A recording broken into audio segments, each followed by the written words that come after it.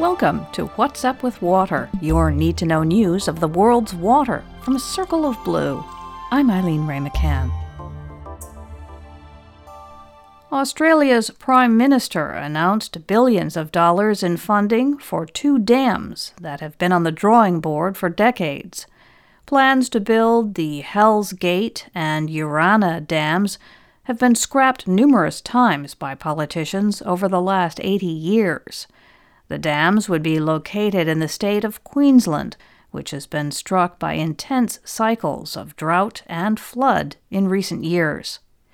The Guardian reports that federal authorities have pledged nearly $6 billion in funding. Prime Minister Scott Morrison announced his plan last week, bypassing steps that are typical for such projects, including an environmental impact study, which has not been done for the Hells Gate Dam. Bowen River Utilities, the group promoting Urannah Dam, says that structure could expand irrigated agriculture and provide hydropower.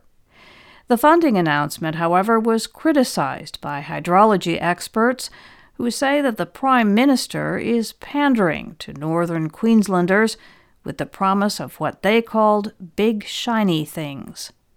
The two dam projects still require state government approval before they can break ground.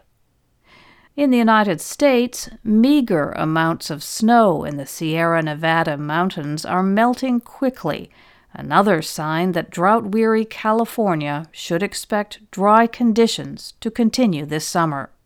Historically, April 1st marks the end of the snow accumulation period and the beginning of the spring runoff. This year, due to warm temperatures and clear skies, the melt season began early. The State Department of Water Resources reports that across California, the snowpack is just 38% of average. The paltry snow totals are a significant reverse from a few months ago, when a series of December storms raised hopes that the winter would be deliverance from drought. It was not to be. Because of the worsening water supply forecast, Governor Gavin Newsom ordered state regulators to consider new restrictions on water use. If implemented, the rules would prohibit businesses and organizations from watering ornamental grass. The governor also called on local water agencies to tighten conservation measures. Asking residents to voluntarily conserve has not been effective. Newspaper editorial boards and environmental groups argued that failing to impose statewide conservation targets, which was the approach of California's previous governor, amounts to a failure of the current leadership. In Michigan, Governor Gretchen Whitmer signed a spending bill that will boost the state's water and sewer systems. The governor called the $4.7 billion package one of the largest infrastructure investments in state history.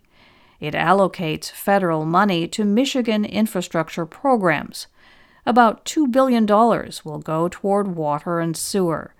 That includes money for septic system replacements, PFAS cleanup, and dam safety repairs.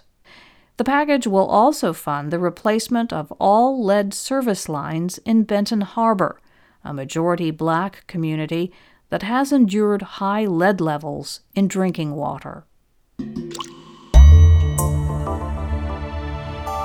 And that's What's Up with Water from Circle of Blue, where water speaks. More water news and analysis awaits you at circleofblue.org.